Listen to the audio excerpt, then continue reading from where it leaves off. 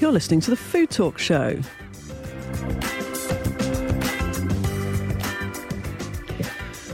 Hi there, my name is Sue Nelson, and for the next 30 minutes or so, we're going to be talking about all things food and drink. I'm glad to be joined by a guest presenter and good friend of mine who is very used to radio and television, so I'm joined by Hari Ghotra. Hi Hari, how are you doing? I'm good, lovely to be here. Yeah. So before we talk to our lovely guest today, let's just talk a little bit about Indian food and a little bit about what you do. Now, obviously, I'm very familiar with what you do, but just explain a little bit about the Hari Ghotra brand, which is weird because your husband works with you, but it's still called Hari Ghotra, which always makes me giggle. And what's even more funny is Ghotra is my maiden name.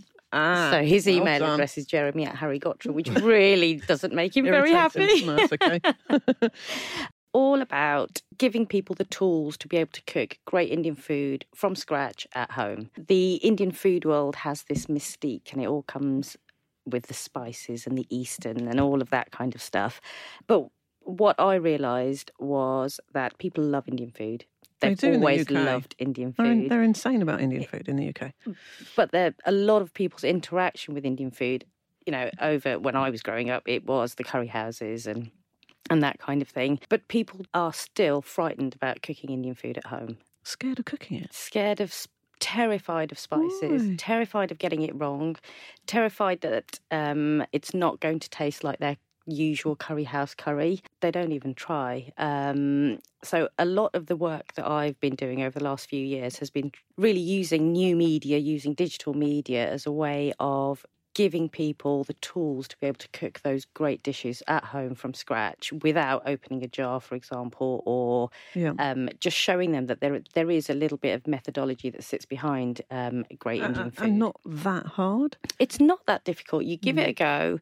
What I found is that once you give somebody a little bit of inspiration and a little bit of knowledge, they'll just run with it. And then all about creating a community of people who love to cook Indian food. All of the videos and stuff are in there. People just go in and they're just now taking pictures of, this is what I created and I did it from this and I did it, and it's amazing. So they're sort of fueling each other. And it's great. It's absolutely You do great. a lot on YouTube though, don't you? So I think quite a lot of people like to see how you do something, see how you cook something, as opposed to just having a recipe. Absolutely. Are you finding that more and more? So that was the whole purpose of the Hari Ghotra brand, was to bridge that gap between a cookbook and actually physically having me in your kitchen to show you how to do it. So I started off by going in and going into people's homes and teaching them. And I just thought, I need to get to more people. And the only way I can really do that is through creating really good content, really engaging videos. So the way that I do it is we've got really quick step-by-step videos. So there's certain people out there who just want to put you in their kitchen, play, pause, cook along with you. And then we've got other people who just love watching. Really? Love watching. And that's the rise of the... Because my favourite thing on your website, which I do a lot, is a red lentil dal. Yeah. It's like my favourite. It's so tomatoes, easy. Full of tomatoes. Oh, it's the cheapest food on the planet. And this is what people don't understand. People think that Indian food takes forever. They think, you start a curry, you're going to have to start on Friday and you're not going to eat it till Saturday, or it's going to take you the whole day. And there are dishes like that, your biryanis and things like that. They are going to take... You want to buy a whole sheep. Obviously, you can do that sort of thing. But there's also lots and lots of really quick midweek meals that you can cook for the family. It's really cheap and cost effective, but it's healthy. And tasty. Yeah. Now, I've got some stats here. How often would you prepare or cook a meal from scratch, i.e., because I think some people who are answering this didn't know what cooking from scratch means, using raw, fresh, primary ingredients? 18% of people... So, 18%, so 1 in 5 nearly, only cook from scratch less often than once a month or never. It's less often than once a month or never. So maybe once every 3 weeks or never. So that's 18% of the population. Now, what worries me is, well, what are they eating then if that happens? It says prepare a meal from scratch. And what it's saying is using raw, fresh or primary ingredients. So preparing a meal could be getting some amazing ingredients and it's just a salad. It doesn't mean it has to be heated as such. It's actually having the knowledge to work out what goes with what. Yeah. So in the old days, you might have, I don't know, it could have been lettuce, tomato, cucumber. Yeah. Oh yeah, I've got a salad. Whereas now, we probably put a few more things than that in there. Yeah. So what worries me is that 18% of the population aren't even doing that. Food is so important in the Indian Asian culture. That's where the whole family comes together. That's where we share stories. That's where we talk, and everyone's got an opinion. And annoying as it is, everyone is the best. So we had Asma Khan on here a few weeks ago, who's incredible, and she's got Darjeeling Express restaurant, and she's been on all sorts of programs. And she said, as soon as somebody dies, the first thing you talk about is what food you're going to have at the funeral. As soon as somebody gets married, it's like, what are we going to have at the wedding? And as soon as somebody, and she said, and that's, and everybody will get together about how do we have this amazing feast? How do we get all these people together? And that becomes the topic of a conversation because food is a way of binding people during those brings people those together things, and totally, and it's just a support. It's a support network. It's just pure love, I think, is what it is. I actually went to one of your cookery classes. Did, yes. It was when we did the food talk show. It was a couple of years ago now, and I just hung around. You did. I didn't pay or anything, did I? We had a good day, though, didn't we? We had a good day, but again, what I found fascinating is that I think quite a few people were pretty decent cooks who came to your cookery Absolutely. school. And you know, it might have been a present for them, whatever, and this might have been their 5th or 6th course with you. Yeah. But they were learning some of these, I suppose you could say basics, but it didn't sound like quite the right word. But each time it was giving them a different level of Absolutely. of And cooking, it is about, you get the basics right and you get a little bit of confidence. I think that really helps you go quite a long way. Yeah. And I'm absolutely delighted to have Colette Twomey as a guest. Colette, you're pretty famous in the food sector and your brand.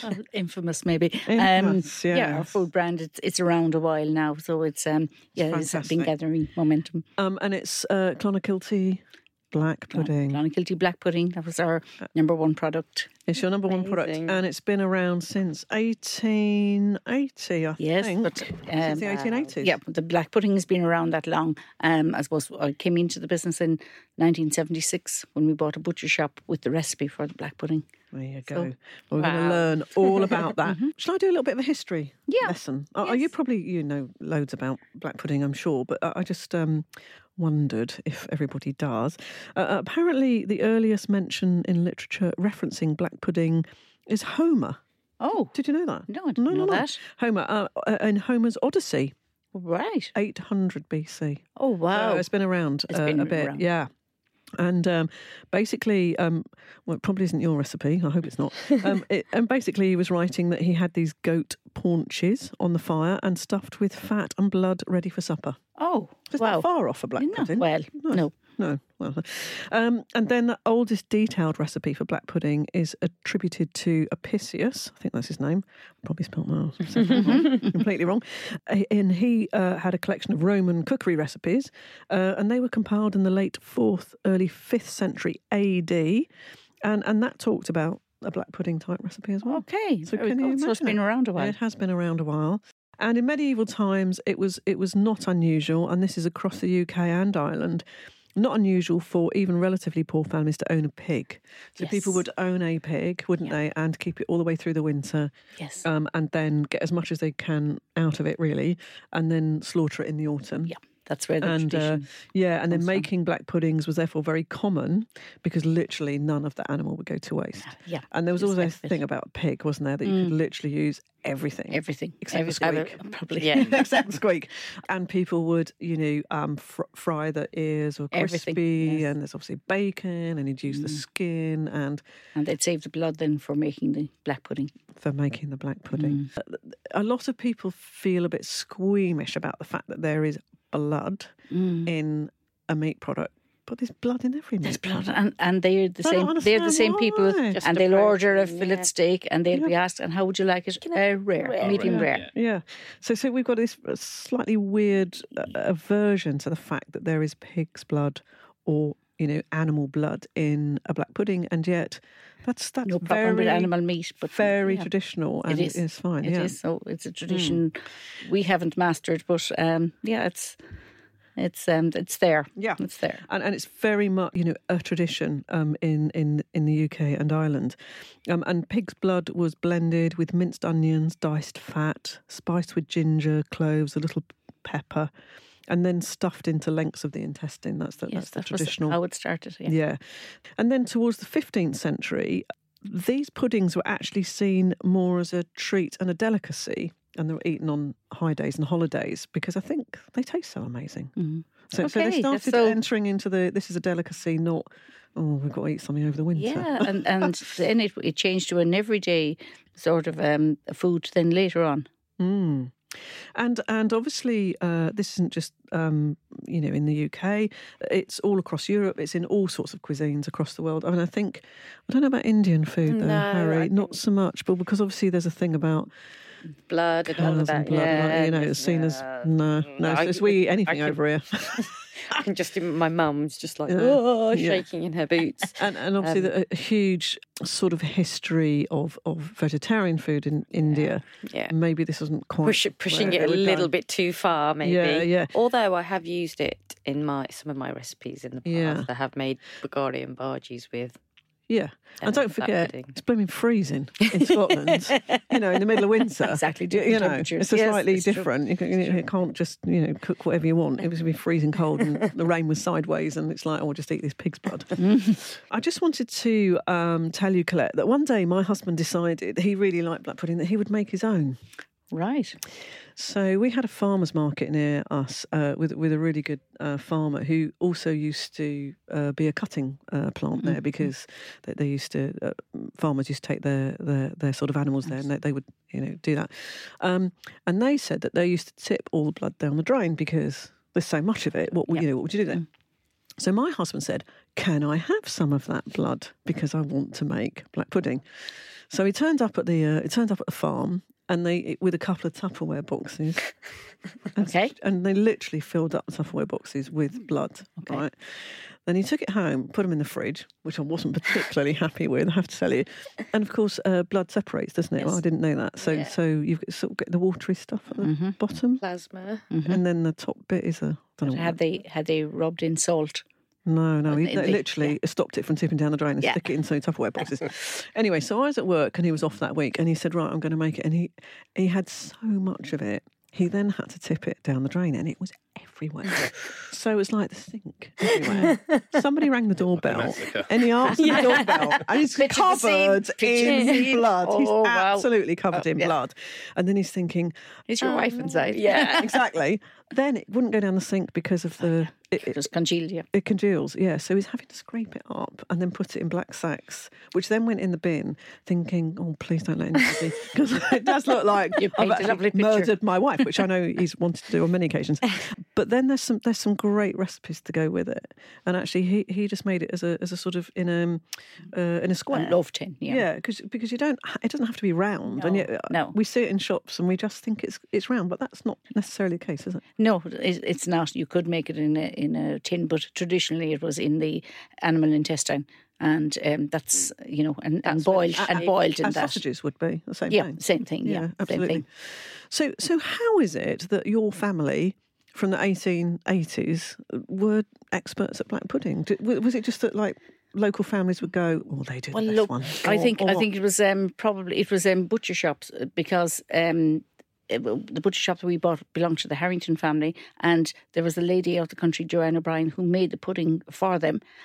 But their supply of blood was beef for the butcher shop. And is that allowed? I thought it had to be pork. No, it doesn't have to be at all. No, our black pudding is beef, and it's beef meat. Our white pudding is pork without any blood, but the black pudding is beef meat. Isn't that quite unusual? It is more unusual. But I think a lot of the black puddings that started in butcher shops, because there was a constant supply. As you said, the farmhouse killed the pig. Maybe that was only once a year or twice a year, so there wasn't a continuous supply. But with the butcher shop, And there were killing animals every week. Yeah, and you don't want any waste, do you? You want to use everything that you can. Absolutely, yeah. You've brought some with you. There's black pudding and white pudding. So in French, that's boudin noir and boudin blanc. Blanc, probably, See, I remember my French at school. Very different taste, and yet a lot of the ingredients. The black pudding is beef meat, beef blood, pinhead oats, oatmeal, and onions and spices. And the white pudding is just pork meat, pinhead oatmeal, onions and spices. It's just I have had white pudding before. I do really like it. It's not something that I thought I would, but in the UK, white pudding is not as familiar. Prevalent. No. We do the Taste of London now. When people say black, white, I have never tasted white. And they taste it, and it's now. Where we are at the moment, they won't let us cook it here. I know. But you're nibbling away. It's cooked. It's boiled in the making. Yeah. So what people don't realise is you can eat black pudding in inverted commas raw, or it's not raw because you've cooked it. So when you do buy it in a supermarket or wherever, just a matter of farmer's heating market, it is a matter of heating up. You do not have to heat it through. It's not going to kill you. No, absolutely. It's a cooked product. It is a cooked product. So I think what people don't realise is if you really turn the pan up high and you fry it, you get lovely crispy on the outside. Crispy on the outside. And you turn it over, you get it crispy on the outside. Just minutes. Do it really, really quickly. And then it's really soft in the middle and doesn't get all hard and horrible. And that's the best. That's the best way to do it. And definitely. I know in hotels or sometimes they try to keep things warm and everything, and it gets mushy and soft. But the real way of doing it is having crisp on the outside and lovely. It's making my mouth water. I'm looking at this now. The difference with yours, I think, is that often with black pudding, you'll get big globules of fat, pretty big, and like I think square. And people get put off by that. You haven't got that at all here. You've called it pinhead oatmeal, which is your porridge. It's refined. So the oatmeal's quite strong in this. Actually, it is. Yeah. There's none of these big chunky horrible bits of fat in yours. Is that part of your recipe? Or? It is. Yeah, it's the same recipe that was. The meat is minced, and so there's not big lumps of anything. What you see is the grain more prevalent, and if you look closely, you see onions as well. And that's pretty much it. It's got quite a nice spice to it. It's quite warming. You're going to tell us. And the taste you have there now, it's quite different than when it's fried. Yeah, or when it's cooked. That brings it out a bit. It brings it out a bit. Yeah.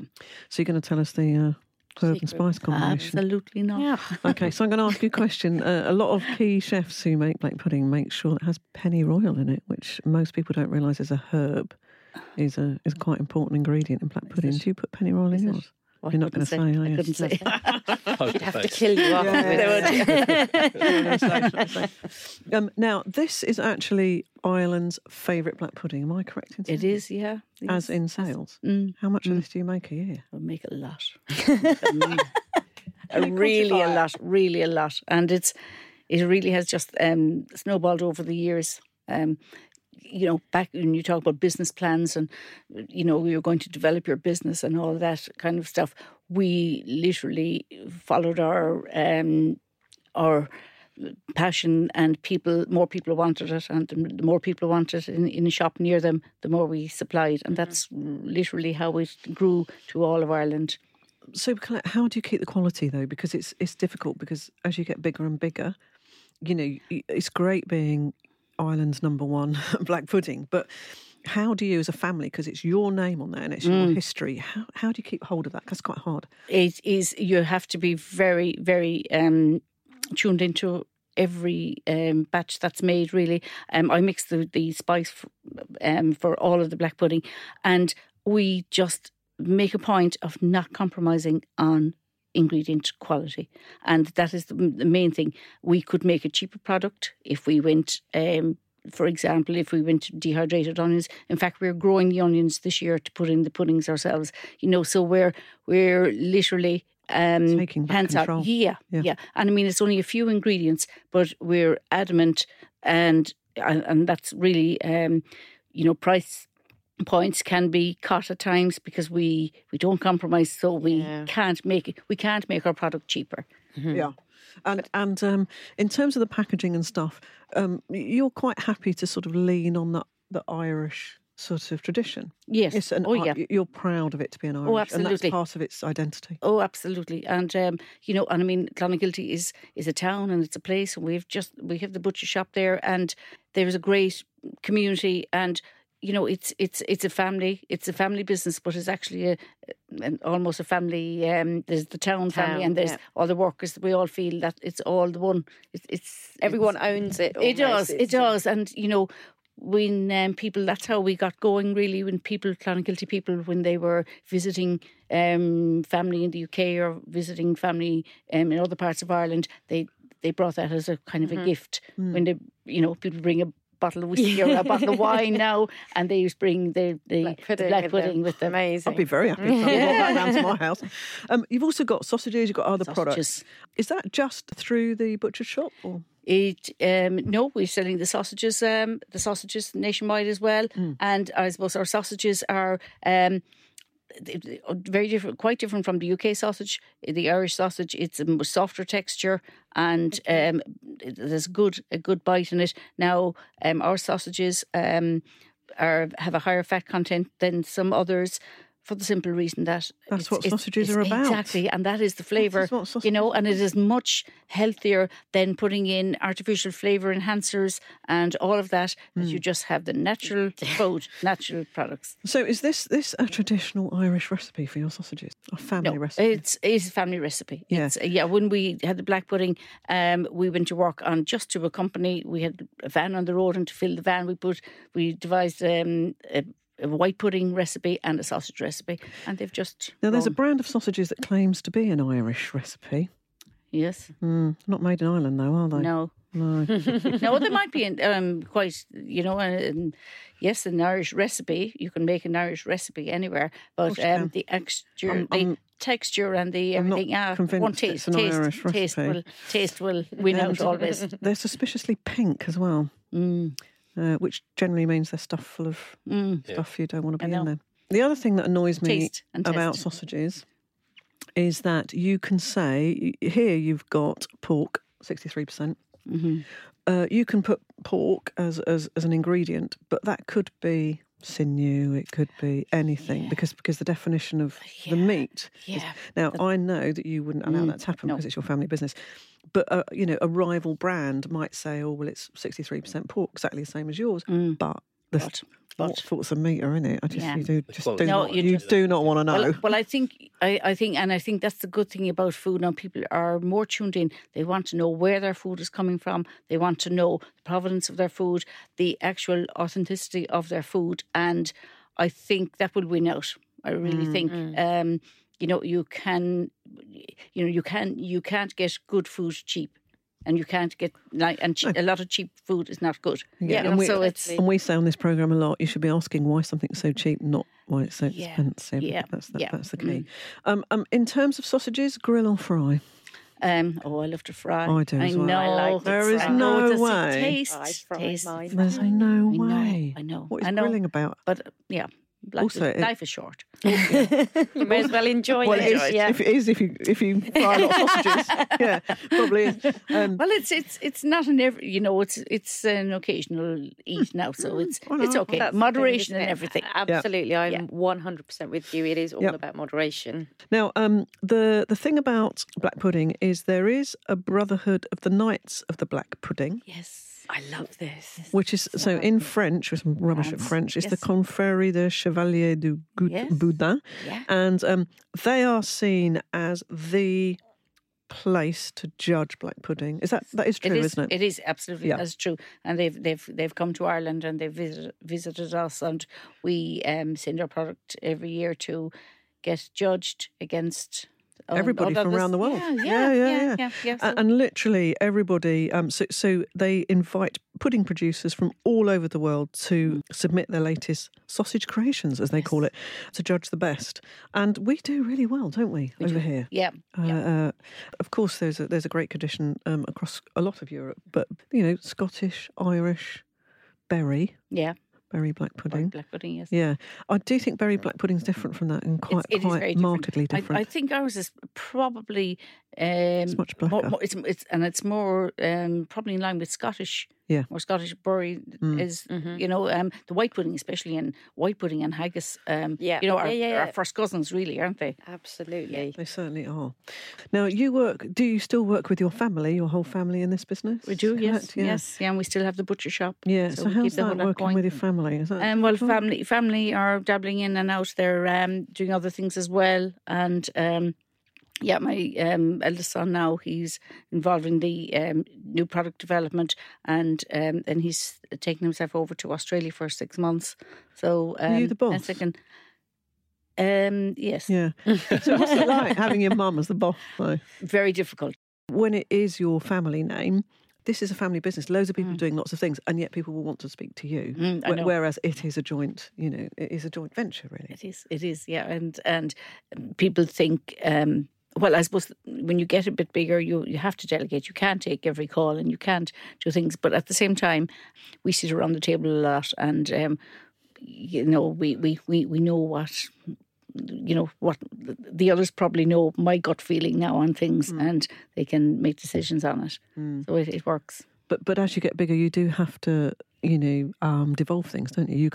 It can't always be, can I speak to Harry all the time? Because otherwise you can't exist. Can you? Yeah, exactly. So for me, it's having that support and having that backing. And, I might be the face and I go out and I do all the events and all of that kind of stuff. But I wouldn't be able to do it without him because he's the one lugging all of my cooking boxes.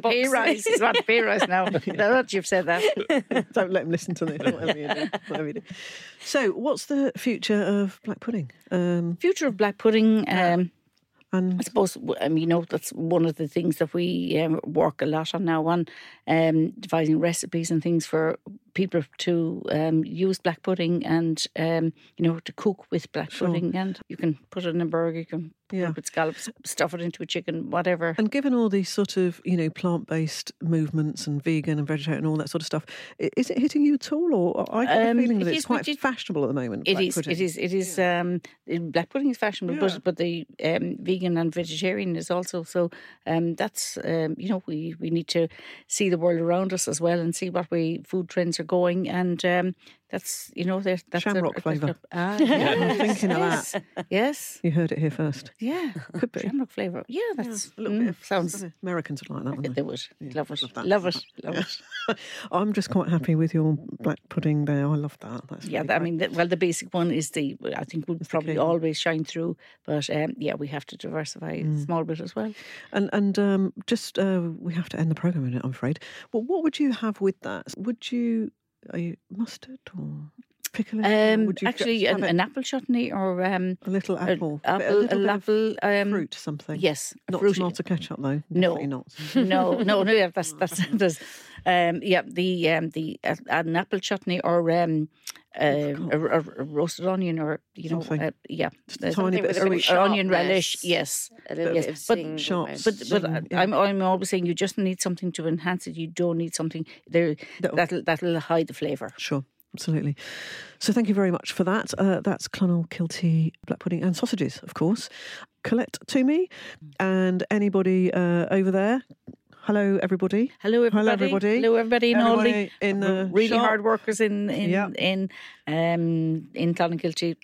It wouldn't happen without you. It would not. So thank you so much. We really appreciate all your products over here. You've been listening to the Food Talk Show. We're on lots of different radio stations across the UK and further afield.